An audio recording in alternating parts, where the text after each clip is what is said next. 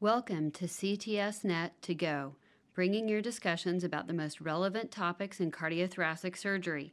The Cardiothoracic Surgery Network, known as CTSNet, aims to connect the global cardiothoracic surgical community through communication, collaboration, education, and interaction among cardiothoracic surgeons and their teams across the globe. Learn more at ctsnet.org. My name is Shanda Blackman, and I'm just one of the hosts of CTSNet to Go. In this podcast, you will be exposed to one of the roundtables that will show you what surgeons today are talking about. Hi, and thank you very much for joining us today. I'm Mohammed Bashir for the CTSNet Aortic Portal. We are at the EACTS 2016 in Barcelona, and I planned for you a nice topic, which is type A aortic dissection, optimal strategy, surgery, and outcome. We've heard a lot about aortic dissection during this meeting. In a nutshell, there are many controversies that are regarding the risk identification, strategy, correct surgical intervention in the context of thoracic aortic dissection.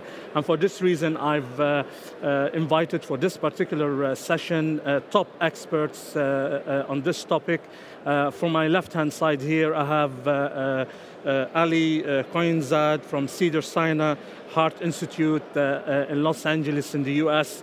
Also, I have Dr. Joe Bavaria from the Hospital of University of Pennsylvania in the US. On my right-hand side here, I have the president of the AATS, Dr. Tor Sunt from Mass General in Boston. Next to him, I have Professor Heinz Jacob from Essen in Germany, and next to him I have Dr. or Professor Martin Grebenwager from Hospital Heidsieck in Vienna in Austria. Thank you very much for joining me today. Thank you. Tor, the question is to you as a starter. All right. Size, we've all read in the literature, size is not everything. Yeah. And in the setting, especially of an ascending aortic aneurysm, to prevent aortic dissection, what do you think are the other risks, entities that we need to look at in this setting? What are the risks that we need to look at in type A aortic dissection? So I think that's a great question, and more than, I think the point is we don't know what else to look at. Here's what we know. We know that as aortic diameter goes up, the risk of dissection increases, but we also know that many, many dissections happen in small aortas. Yeah. So it's a little bit of a misdirection play. We have gone after the issue of diameter and been more and more aggressive about replacing smaller and smaller aortas. I have felt without substantial evidence that they're at significantly increased risk of dissection. There have to be other parameters. There's an old joke about the individual that drops their keys on a dark street and they're looking underneath a light post. Someone comes by to help them find their keys and they say, "How can I help you? Where'd you drop your keys?" And they say, "Well, I dropped them up the street, but the light's better here." And we're sort of doing that with aortas, I think. We're looking at the wrong parameters, and I think a great area of opportunity for research is to find out how else can we evaluate risk of dissection. Aortic diameter is not a good way to evaluate the risk of dissection. We've got to find other parameters. Is it history of hypertension? Is it material properties of the aorta that are identified by advanced imaging properties? What other things can we look at? That's great. I think if I were a young surgeon looking for a career opportunity in research, it would be that, looking at parameters other than diameter to help guide us for prophylactic resection for patients to prevent dissection. Thanks, Tor. That's a beautiful wrap-up of where we are at in terms of size. Joe, when should I replace the root in aortic dissection? When? When should I replace it? Is there a place for valve sparing procedure in this setting? So two questions. One, when do I replace the root? And two, would you do a valve sparing? When do you replace the root in a dissection case? Yeah. I think you should replace the root in a dissection case for sure in patients who have a dilated root that is especially dilated pre-dissection. So if you can look at the root, you see that it's dilated. It has that look and it has that feel and tissue turgor that is a dilated root to begin with. Should replace the root in all Marfan's patients. Should probably replace the root in most bicuspid patients who dissect, although that's a little bit more controversial. We just published a paper showing that we had exactly the same results in bicuspid valve repairs versus regular operations. Even if the dissection is not involving the aortic valve in a bicuspid setting? Yeah, so this is about the root now. So the more nuanced answer to your question is also that you should replace the root if the tear goes down. That's an absolute indication. The tear goes down into the root. In other words, if the tear is below the sinotubular junction. Where the great controversy is in whether you should replace the root if it's simply dissected into the root. And there's a balance there. In my opinion, this is the major tension that every surgeon undergoes who knows a little bit about aortic surgery and dissection when they're actually doing the operation, which is, we all know that the single best operation for 75% of all dissection cases who had normal aortic valves, 3 seconds before they dissected, and pretty normal roots, that the best operation for those patients is a valve sparing operation. Okay. But when should you be doing valve sparing operations in all dissections, especially when you have to do a lot of other stuff? Yeah. Especially when they're sick for other reasons, and especially since, most importantly, that most of the morbidity long-term is not at the root. Most of the morbidity long-term is at the distal aorta. So, we also know what maybe the best operation is distally. Maybe we'll get into that. Yeah. But if you're going to think of this holy grail operation, which is a really good distal operation and a valve sparing operation, that's not reasonable. Yeah. Okay. So we have to make compromises. So I think there are clear indications for root replacement. We shouldn't really go past those, and we should just use regular aortic reparative concepts for dissections, which is valve resuspension, kind of robust aortic root repair, and then get out of there and do the rest of the operation. That's for 75% of the patients. That's what I would do. All right. Can I ask Joe a question? Sure, go ahead. So what about the age of the patient? So imagine the patient's, the dissection goes into the root, but not the tear. They have no known connective tissue disorder, but they're very young. So you're suspicious that they have, so let's imagine it's a 40-year-old with an acute dissection, no explanation for the dissection. They should get a valve sparing operation. They've got no known connective tissue disorder, but they're awfully young. Yeah, and they've got a dissection of the root. Yeah. That should be probably a David 5. I would do a David 5 in that case. Yeah. For 40. But you got to remember that if they have a malperfusion or some sort of arch tear, and you got to do a big arch operation, then you're talking about a 300-minute to 350-minute bypass run, and that, even for a 40-year-old, is an issue. And we're going to come to the malperfusion in a second. Ali, you want to say something? May I comment on that? My contrarian view about doing a David type sort of surgery and a type A dissection is that it's a complex operation. The goal of operation initially is to make the patient survive the initial insult. So if you have a group of surgeons who are not very experienced in aortic surgery, and suddenly you're requesting in a certain patient population to offer a David, the morbidity, mortality of that patient goes high. If we have a significant AI and patient need recross clamp, I'm not sure we're doing that patient a service.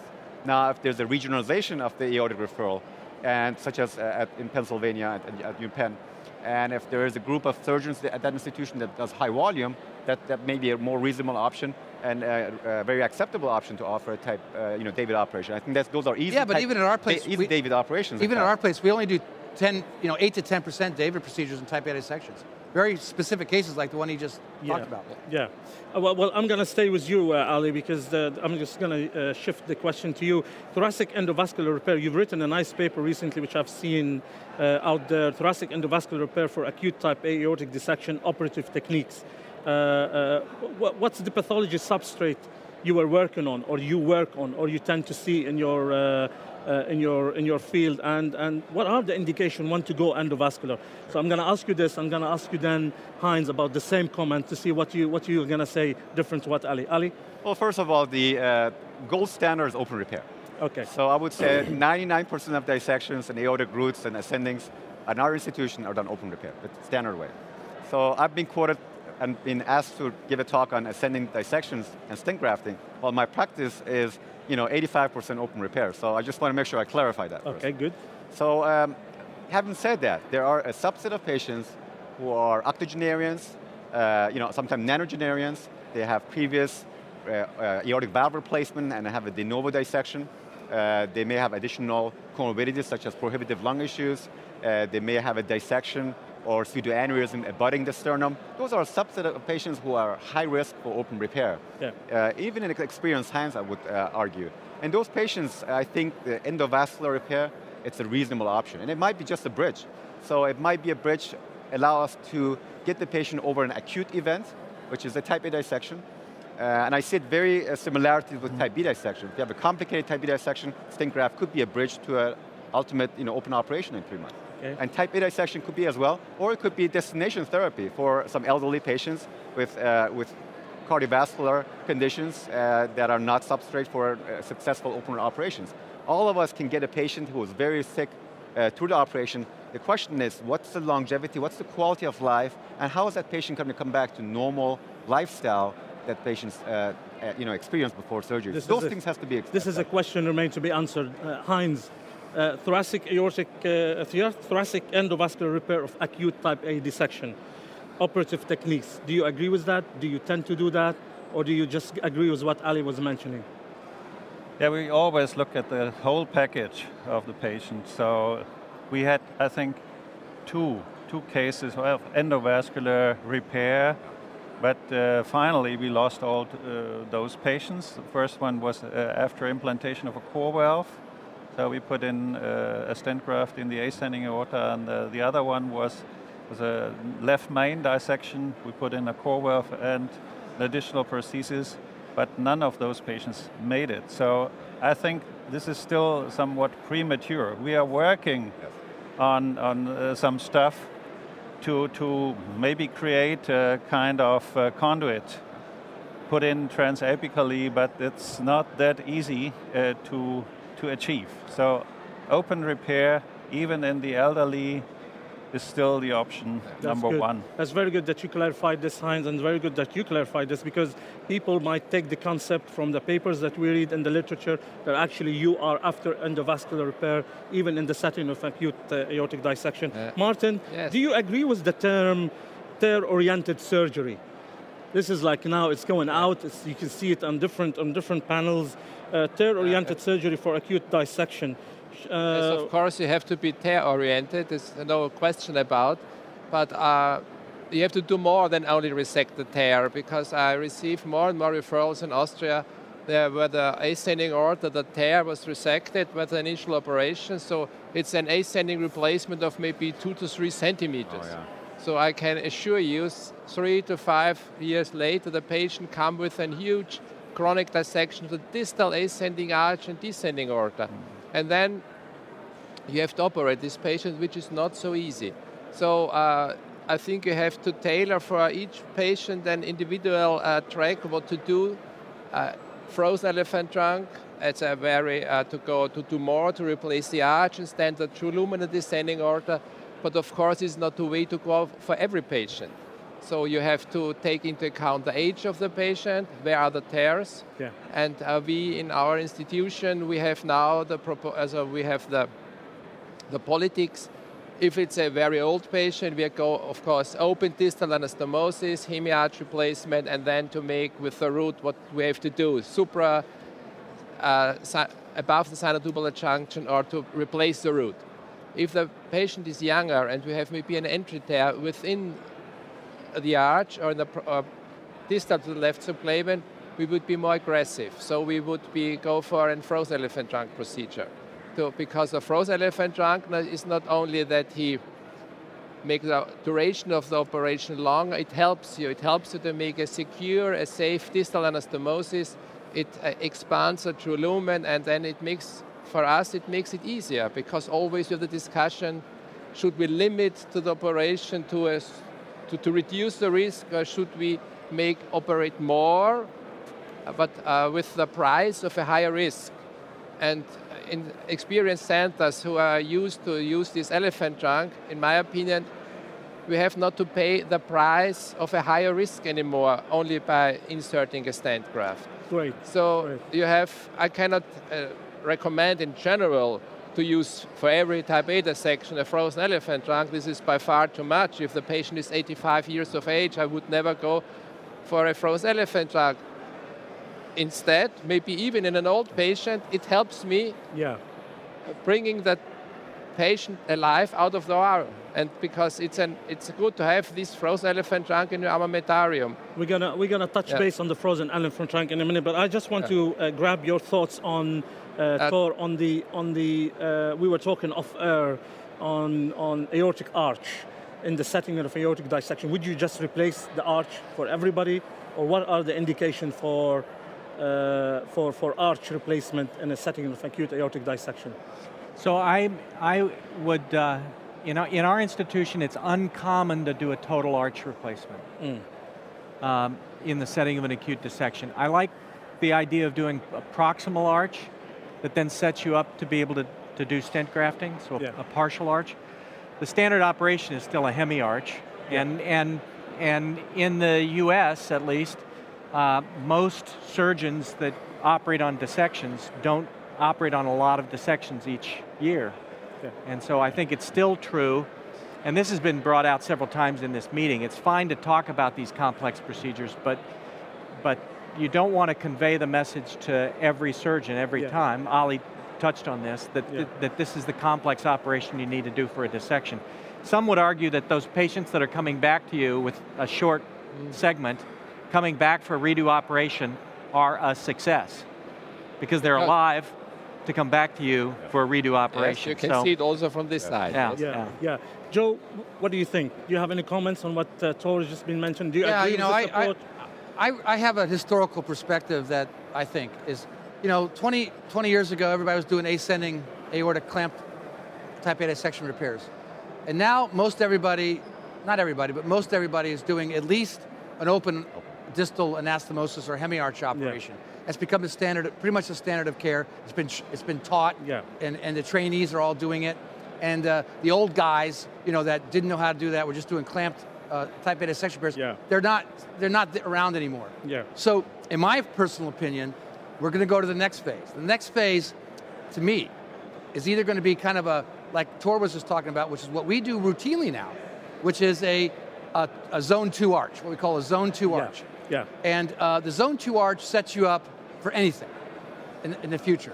It takes care of the arch disease. You could put a standard stent graft in with a subclavian carotid anastom bypass.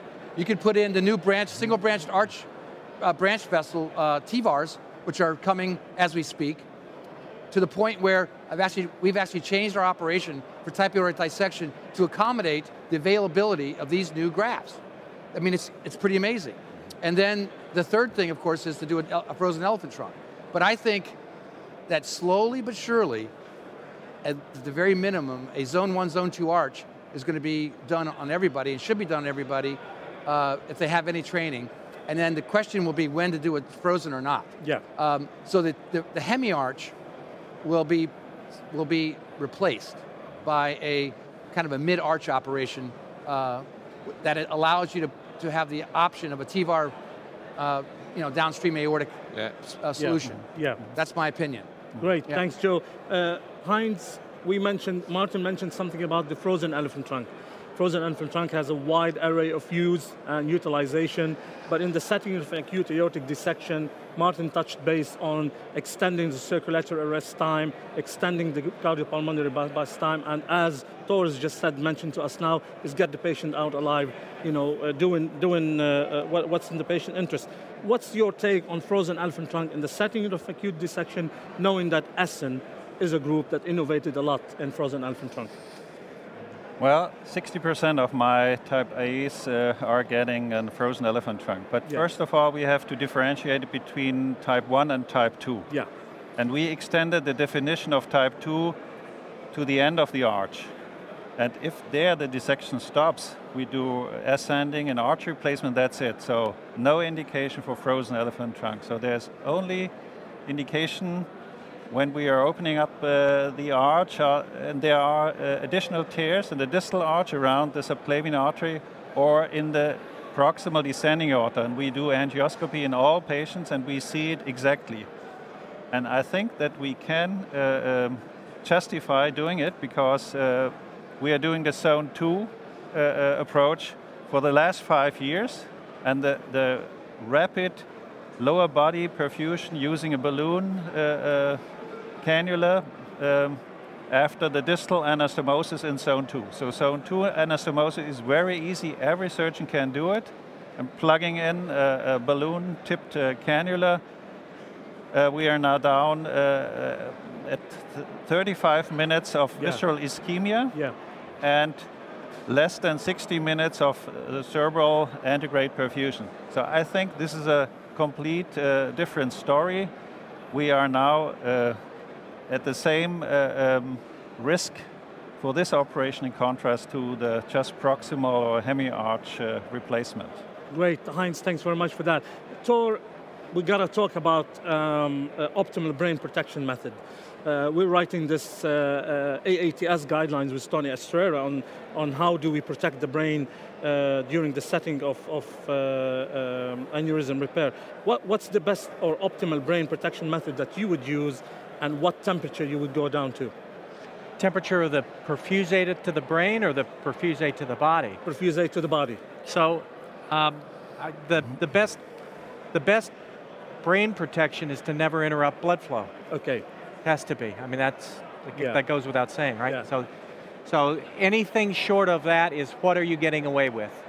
No, right? So you make modifications to see how long you can cut off the blood flow. So antegrade cerebral perfusion is the best way to protect the brain because it's not interrupting blood flow. I think that's a truism. The question of how cold the brain should be is even interesting. There's some controversy about what the perfusate temperature should be for the brain. Yeah. I still cool for 30 to 45 minutes, and that's usually 18 to 22 degrees, something like that in the body. And I just feel most comfortable with that. I don't think that it increases bleeding, and it's usually by the time you've done the work that needs to be done, I don't think it prolongs the case very much. But that's not the way probably that Joe does it or Ollie does it. He'd probably go warmer. But I worry about protecting the rest of the body. All right, that's good. Ali, do you want to make comments on? Well, I have sort of changed over the last 5 years to become a more moderate hypothermia. Yeah. So I'm operate typically anywhere between 24 and 26. With the aneurysms are typically about 26. With dissection, I go to 24. I've used transcranial Doppler over the last 8 years, actually. It started with TVAR experience, and now also for dissections.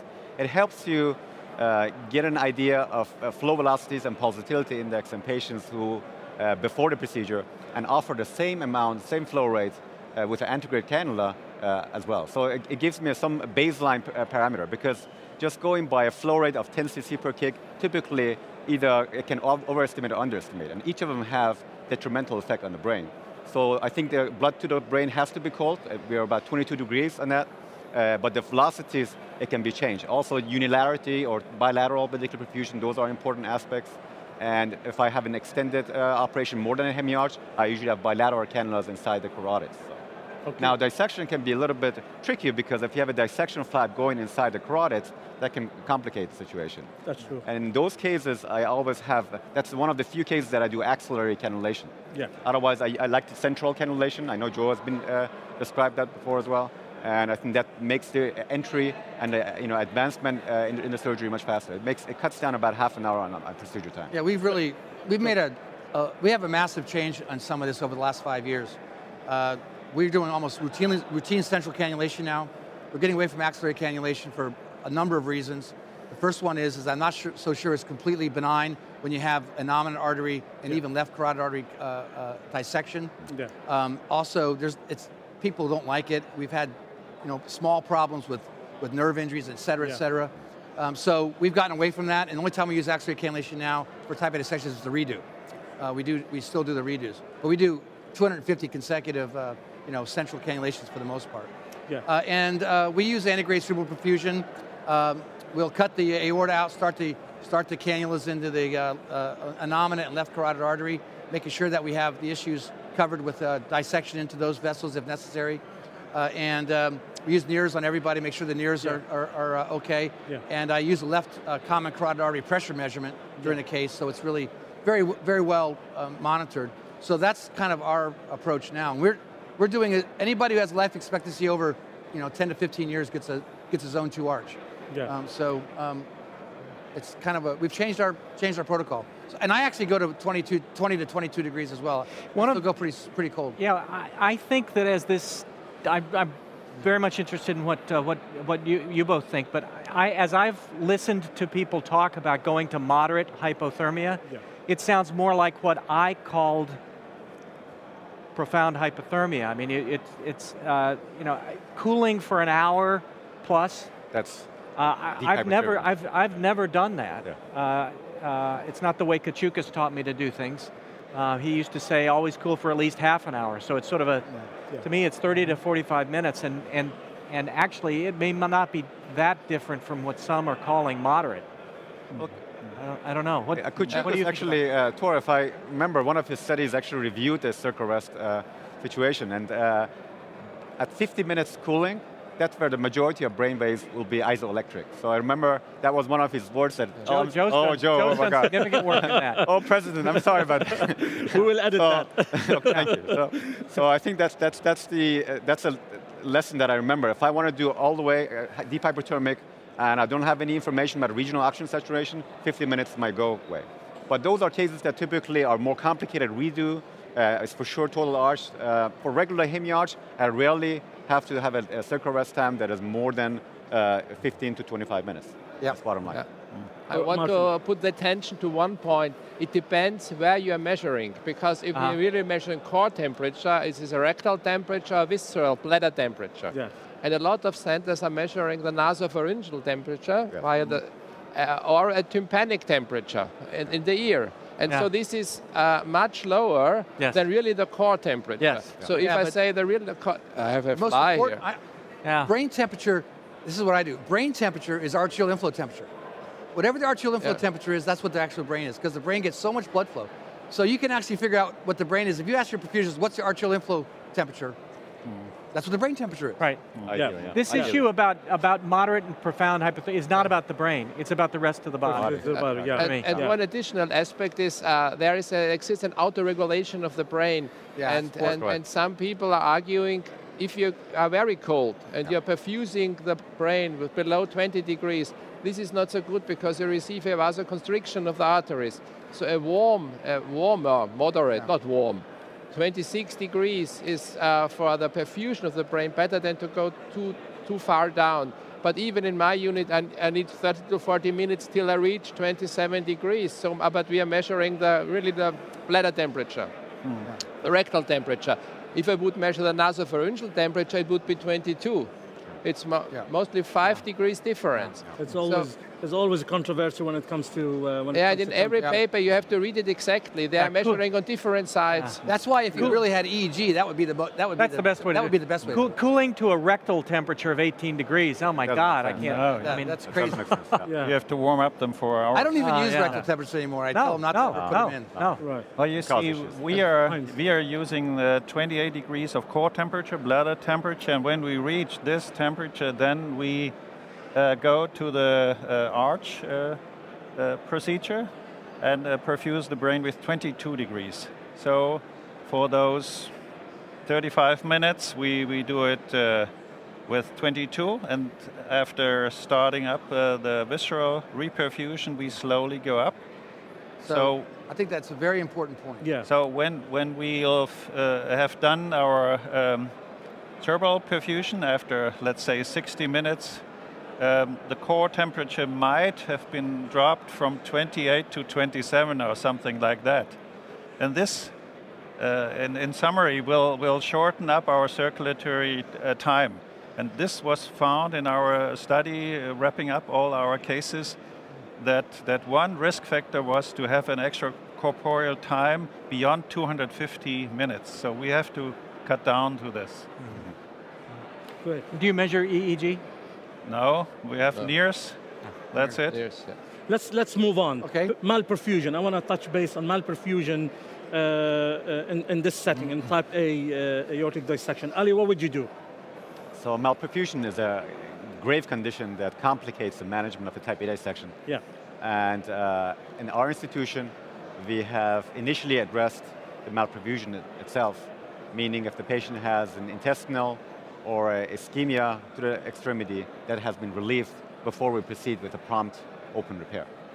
I think in our hands, this has shown to improve outcomes because on occasion, and not common, but on less common occasions, you can continue to have malperfusion if you have an anatomic malperfusion to the intestine. So any resection of a septum and distal arch and reperfusion of false and true lumen will not relieve an anatomic malperfusion to the branch vessels, including SMA and celiac, that are very sensitive for, in terms of patient survival. So in those cases, we go in, we put a stent graft in, if need to be, we stent in the branches, or we do an open bypass if need to be. There's been 1 or 2 patients we've had to do that. But after that, once that's relieved, we confirm that the malperfusion is relieved, we proceed with the type A repair. Okay, I'm going to complicate things for you, Heinz. I'll save you the best pie of the cake. Malperfusion on bypass, how would you deal with that? You shout, somebody screams in the back of your, and it says, oh, you got a malperfusion on bypass. For example, if you're doing the axillary cannulation, and there's all of a sudden a drop in blood pressure, we immediately do the central cannulation, for example.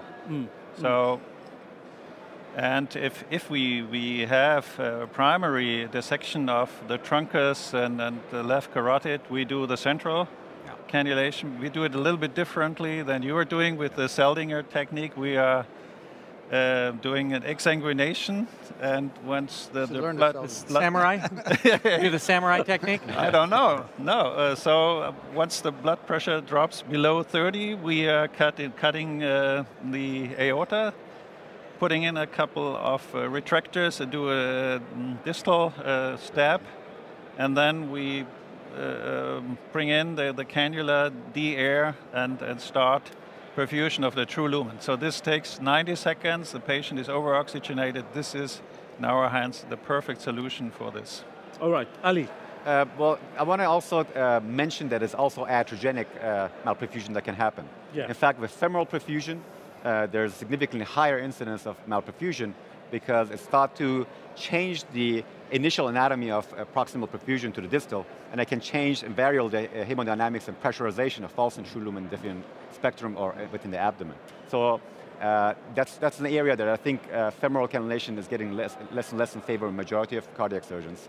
The second thing is the transcranial Doppler is one of the reasons I adopted is actually for that malperfusion. Hazem Safi looked at a paper for type B dissections, and about 1/3 of those patients, after going on pump, there were a significant drop of flows to one of the brain vessels. And based upon that, he actually changed the cannulation style, meaning either you had to put a cannula inside the orifices, or he changed basically from groin to the centrally. So I think those things have to be kept in mind because there is an aspect of iatrogenic malperfusion when you go on pump.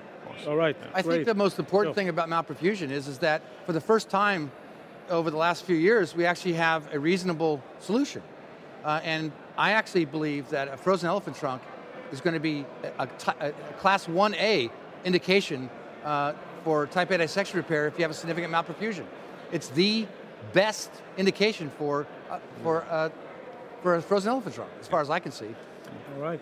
Any comments on that, Ali? I'll comment. So, I mean, if you look at the malperfusions of descending thoracic aorta, about 90 of them are, as you know very well, as described, is not anatomic. The one that are anatomic is the one where you have basically a piece of clot or piece of septum within the orifices. So we know in those patients, just stent grafting of the proximal descending thoracic aorta as frozen elephant trunk will not relieve the thing. So I would caution that would fix all the malperfusions. Yeah, that's not a malperfusion. That's an occlusion of the vessel. Okay, thrombosis of the vessel. It's called anatomic malperfusion. There's a difference between a malperfusion and a thrombosis of the vessel. If you have a thrombosis of the vessel, you have to do a surgical bailout. So. I think it's a difference between dynamic and anatomic malperfusion. It's also important to make a very early angiography after the operation, after accomplishment of the operation, because not always the frozen elephant trunk solves everything, and maybe some additional interventional radiological techniques, stenting, are necessary to restore perfusion of the superior mesenteric arteries. So, but then it's too late if you have a real complete. So do you routinely do your dissection repairs in a hybrid room? Now, this is a question I hand over to Heinz. Well, it's a good question. Of course. We have this program for the last 12 years, that the patient with acute aortic syndrome comes in, the hyperdrome and the cardiac surgeon, the cardiologist, and the anesthetist is awaiting the patient. So if it was a wrong diagnosis, no problem, patient gets out. But then we have TEE for first thing, and if there is suspicion of type A, okay, instrumentation, and then our cardiologists are doing angiography, because sometimes the CT scans are several hours old. They don't come in like in Japan within an hour. True. We have True. 8 hours or 15 hours delay, so maybe the situation is completely different. Okay. And I think we have to consider the level of malperfusion. For example, the worst group in our place is the coronary malperfusion. And then there's no time to lose. You go in and do it very quickly. And the second problem is the visceral malperfusion. And if it's 6 hours or longer, full malperfusion, I don't start operation because we lost all those patients. So we do the stenting first, do the reperfusion of the viscera, and wait with a drainage in the pericardium. So as long as the patient stays hemodynamically stable, we wait 24 hours or so on the ICU and then go in. And you have good results with that. What does it mean, good results? I mean, in my experience with this devastating situation, I had 100% mortality. Now I'm maybe around 30 or so. This is not good, but it's better than it used to be. Let's wrap it up with one last question to you all. Well, I'll ask Tor actually to wrap it up for us. The best outcome for a patient with aortic dissection is to get them alive out of theater. How to do that? Open repair, supracoronary anastomosis, get the patient out, deal with the other problem later, or do extensively a hemi-arch. Just as a sum up of all this. Well, I guess the best way to answer that is to quote the great American philosopher Dirty Harry. That's why I asked you the question. Dirty Harry Callahan, and he said, who famously said, "A man, and we can take it in this day and age, and a woman, has to know their limitations." So if the best operation in your hands is a supracoronary tube graft, then do a supracoronary tube graft. If it's the balance of what the patient needs, what you can do safely in your environment. And remember, too, it's not just you as the surgeon. How are your perfusionists with circulatory arrest? I mean, we've got, there are, in the United States at least, there are centers that do 75 pumps a year, 100 pumps a year. Their perfusionists are probably not going to be comfortable with circulatory arrest, and they may be better with a 2-inch tube graft and a cross clamp if they survive. So a man's got to know his limitations. Great. Good way of ending up this beautiful session, which I'm sure you all agree with. We need to ask more questions, but in the interest of finishing this session, in interest of time, I'm sure you've all had a very laborious day here at EACTS. I'm going to finish this session, and thank you all for coming down, and giving your expert opinion on that. Thank you very much for joining us. You've been with Mo Bashir for the CTSNet Aortic Portal. Thank you. Thank you. Thank you for listening to CTSNet to Go, your resource for podcasts focusing on cardiothoracic surgery. Find more discussions as well as surgical videos and other cardiothoracic surgery resources at ctsnet.org. You can also keep up with CTSNet by subscribing to the YouTube channel at CTSNet Video, by following at CTSNet.org on Twitter, or by liking CTSNet's page on Facebook. I'm Shanda Blackman. Thank you for joining us on this latest episode of CTSNet to Go. Have a great day.